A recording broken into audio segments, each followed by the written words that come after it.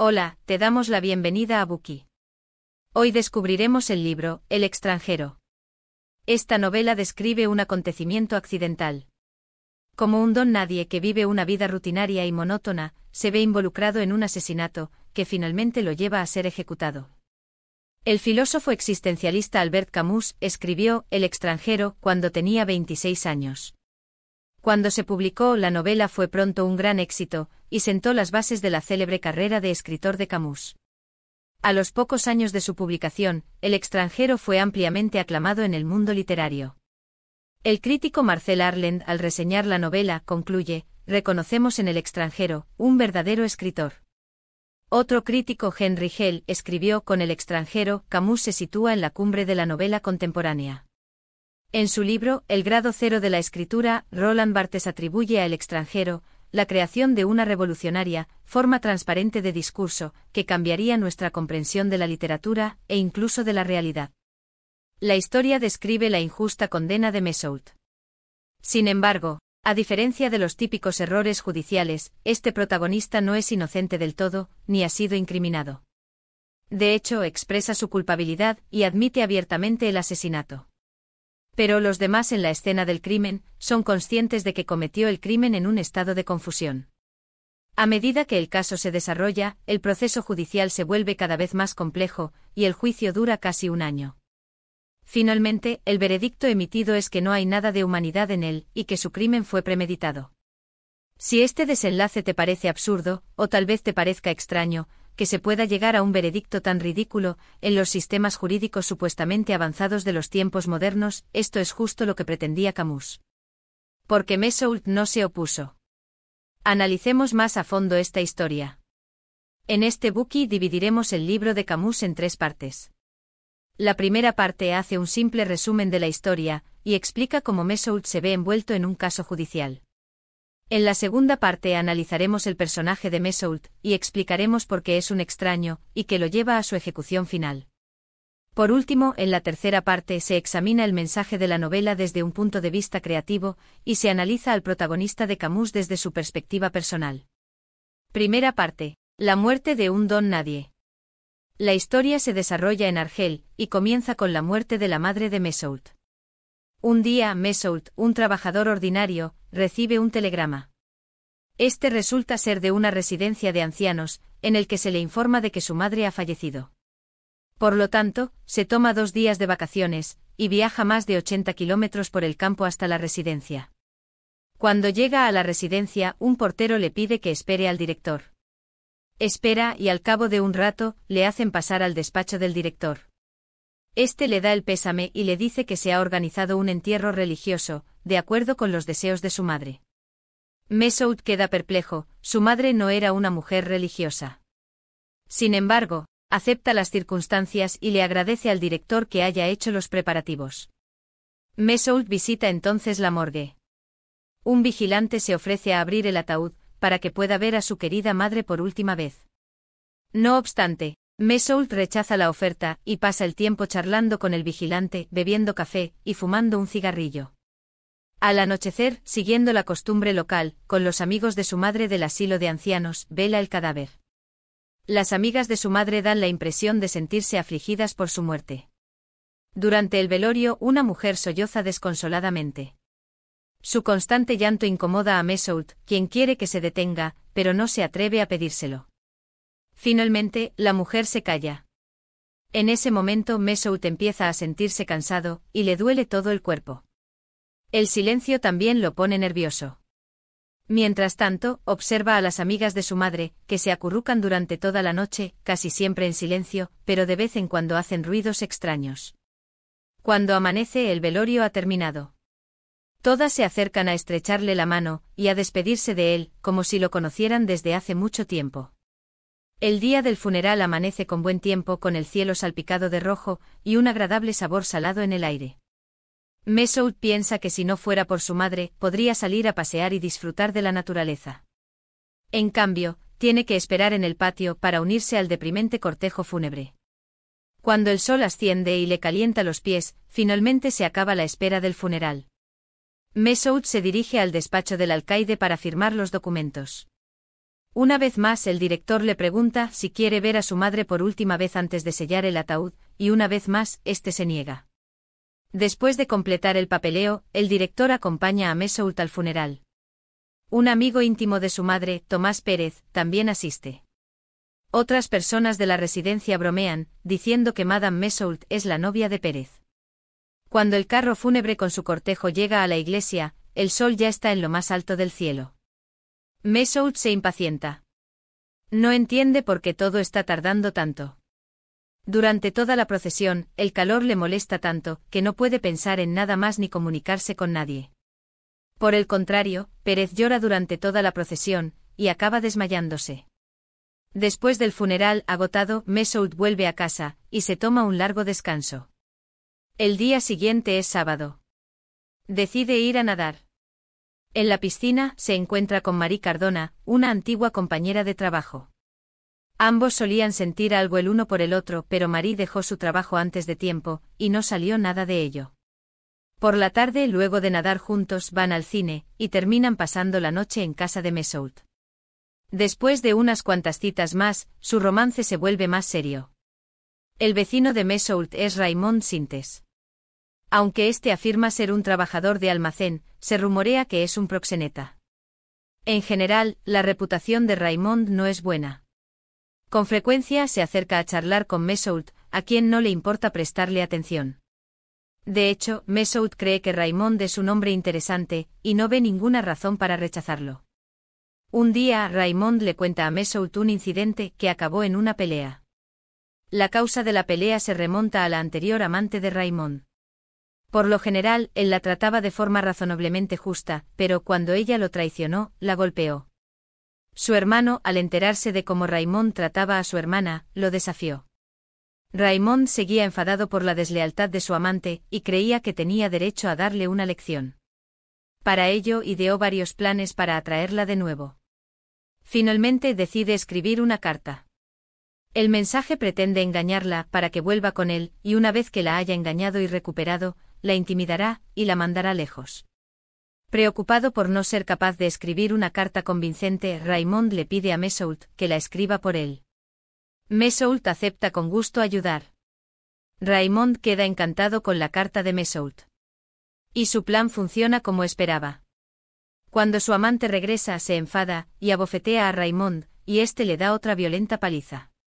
El incidente provoca la visita de la policía. Raymond le pide a Messoud que actúe como testigo, y le dejan libre con una leve advertencia. Este incidente refuerza la amistad entre Messoud y Raymond. Un fin de semana, Raymond y su amigo Mason invitan a Messoud y a Marie a la playa. Todos lo pasan muy bien juntos. Aunque Messoud siempre se ha mostrado indiferente al matrimonio, cuando ve el afecto entre Mason y su esposa, por primera vez en su vida, se plantea casarse con Marie. Sin embargo, toda la diversión del viaje de fin de semana se ve pronto interrumpida por dos invitados no deseados. Resulta que el hermano de la amante de Raymond ha llegado con un amigo para vengar a su hermana. En la playa, Raymond, Mason y los dos visitantes se enfrentan. Al final, después de que Raymond hubo recibido varias heridas de cuchillo, la pelea termina. A pesar de sus heridas, Raymond está furioso. Sale a tomar aire y Messoud le acompaña. Raymond, furioso, se propone volver al lugar de la pelea, y efectivamente, cuando llegan allí, se encuentran de nuevo con los dos hombres. Raymond le pregunta a Messoud si debería tomar su revólver y disparar a los dos hombres. Messoud, temiendo que Raymond se enfade de nuevo, no se atreve a decir que no. En cambio, le dice que no hay necesidad de dispararles, a menos que los agresores ataquen con cuchillos o se acerquen a Raymond. Como precaución, Messoud le pide la pistola a Raymond para guardarla. Promete disparar en nombre de Raymond si los hombres los provocan. Al final, los dos visitantes se alejan, y Raymond puede volver a su bungalow satisfecho y de buen humor. Sin embargo, la temperatura nocturna es alta, y Messoud no tiene ganas de irse a la cama. Su mente sigue trabajando. Antes les contó a Marie y a la esposa de Mason lo de la pelea, y las dos mujeres se echaron a llorar. El resplandor constante del sol, y el recuerdo de sus rostros llenos de lágrimas le impiden irse a la cama. En vez de eso, decide dar un paseo. Mientras pasea por la playa, la luz del sol le hierve las sienes. El calor que le rodea le quema el cuerpo, agotando su energía. De repente observa una roca negra, y se acerca a ella en busca de sombra. Sin embargo, el enemigo de Raymond estaba justo ahí, disfrutando de la sombra de la roca delante de él. En cuanto ve a Mesoult, busca inmediatamente la navaja que lleva en el bolsillo. Mesoult responde apuntando el revólver, que lleva en el bolsillo de su chaqueta. Los dos hombres están frente a solo 10 metros de distancia. Si Mesoult retrocede, no pasará nada. Pero toda la playa hierve con el calor. El sol le pica la espalda, lo empuja hacia adelante. Las venas le estallan en la piel, se le forman gotas de sudor en la frente. Esto le hace sentirse muy incómodo, tal y como se sintió en el funeral de su madre. Bajo el sol abrasador, da un paso más hacia la roca, aunque su sombra no le protege. No sabe por qué se ve obligado a avanzar. Su adversario saca su cuchillo, y lo empuña contra Mesoult. La hoja, brillando a la luz del sol, le atraviesa la frente cegándole los ojos y quemándole las pestañas. El sudor que gotea de su frente es como un velo que le nubla la vista. Una ráfaga de viento caliente se eleva desde el mar, y siente como el cielo empieza a girar. El cuerpo de Mesoult se pone rígido. Su mano aprieta el revólver. De repente aprieta el gatillo y después de un ensordecedor estruendo de disparos, el enemigo de Raymond se desploma en el suelo. Mesoult dispara 4 veces más al cuerpo sin vida del hombre. Más tarde, Mesoult es detenido e interrogado una y otra vez. Sin embargo, en cada ocasión el investigador solo le pregunta por sus datos personales. A nadie parece interesarle el crimen en sí. Varios días después es llevado ante el juez de instrucción, que también le pregunta por su identidad y si quiere un abogado. Mesoult no cree necesitarlo, ya que en su opinión, el caso es muy sencillo. El magistrado le informa de que el tribunal le designará un abogado, y Mesoult comenta la excelente disposición de las autoridades para ocuparse de este tipo de detalles. El abogado se presenta al día siguiente. Según la investigación policial, Mesoult mostró una gran insensibilidad en el funeral de su madre. El abogado cree que este hecho le perjudicará en el caso. En un intento por defenderlo, el abogado le pregunta si sintió pesar durante el funeral. Mesoult le dice que ese día estaba muy cansado, y que apenas se dio cuenta de lo ocurrido.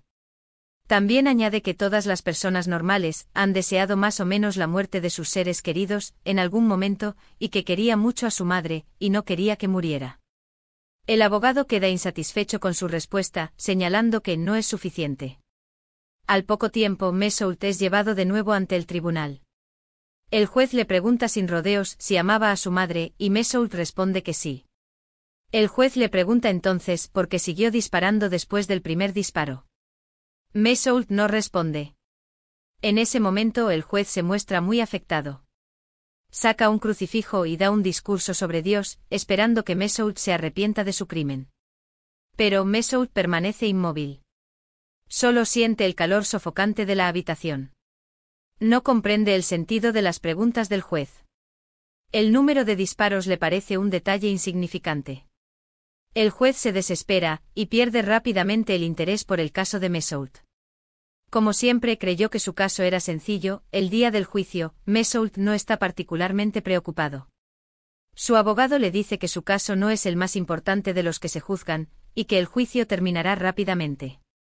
Para Mesoult, el proceso judicial es como si observara el destino de otra persona.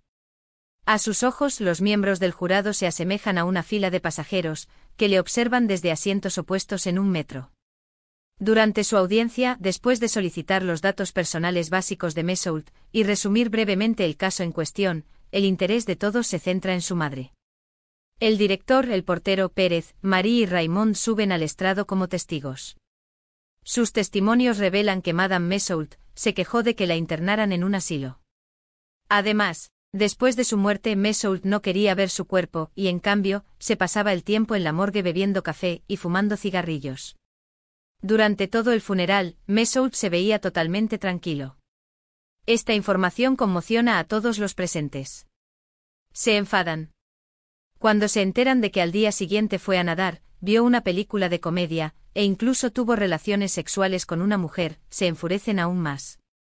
Este conocimiento refuerza la impresión que todos tienen de Mesoult, y ya no lo ven como una buena persona. Aunque el testimonio de Raymond es imparcial, debido a su mala reputación, lo reciben con sospechas.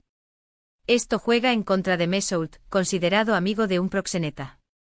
Ahora se le ve como alguien que se entregó a las más vergonzosas orgías, el día después de la muerte de su madre, y mató a un hombre a sangre fría, en cumplimiento de una sórdida venganza, en el submundo de las prostitutas y los proxenetas. Luego el fiscal y el abogado defensor presentan sus argumentos. El fiscal pretende demostrar que el crimen de Mesoult fue premeditado. Cree que Mesoult y Raymond conspiraron para engañar a la amante de Raymond, para que volviera con él con la intención de abusar de ella. Por ello, Mesoult provocó intencionadamente al rival de Raymond en la playa. Después de que Raymond resultara herido, tomó su pistola para poder volver a la playa, y utilizarla para matar a su rival. Mesoult disparó 5 veces para asegurarse de que estuviera muerto. Durante todo el juicio, Mesoult no expresó ningún tipo de remordimiento, demostrando así que carecía de toda humanidad. Las personas como él merecían ser castigadas. El abogado defensor de Mesoult argumentó que la víctima fue la primera en iniciar la pelea. Mesoult era un trabajador constante y consciente que se desvivía por su jefe, y un hijo obediente, que había mantenido a su madre mientras pudo. El abogado afirmó que el crimen fue un desliz momentáneo de un joven decente y trabajador, y que no debería conllevar la pena de muerte. Por su parte, Mesoult muere por participar en el debate. Piensa para sí mismo, maldita sea, quien está siendo juzgado en este tribunal, quisiera saberlo. Para un hombre es un asunto muy serio, ser acusado de asesinato. Y yo tengo algo realmente importante que decirles. Sin embargo, su abogado insiste en que debe guardar silencio. Finalmente, cuando Mesoult tiene la oportunidad de hablar, se pone tan frenético que pierde las palabras. Cuando explica que el motivo de su asesinato fue el sol, el público se ríe. Enseguida se calla, y no intenta hablar más en su propia defensa. Finalmente, la ejecución de Mesoult tiene lugar en un lugar público, en nombre del pueblo francés. Gracias por escuchar. Compruebe el enlace de abajo para desbloquear el contenido completo.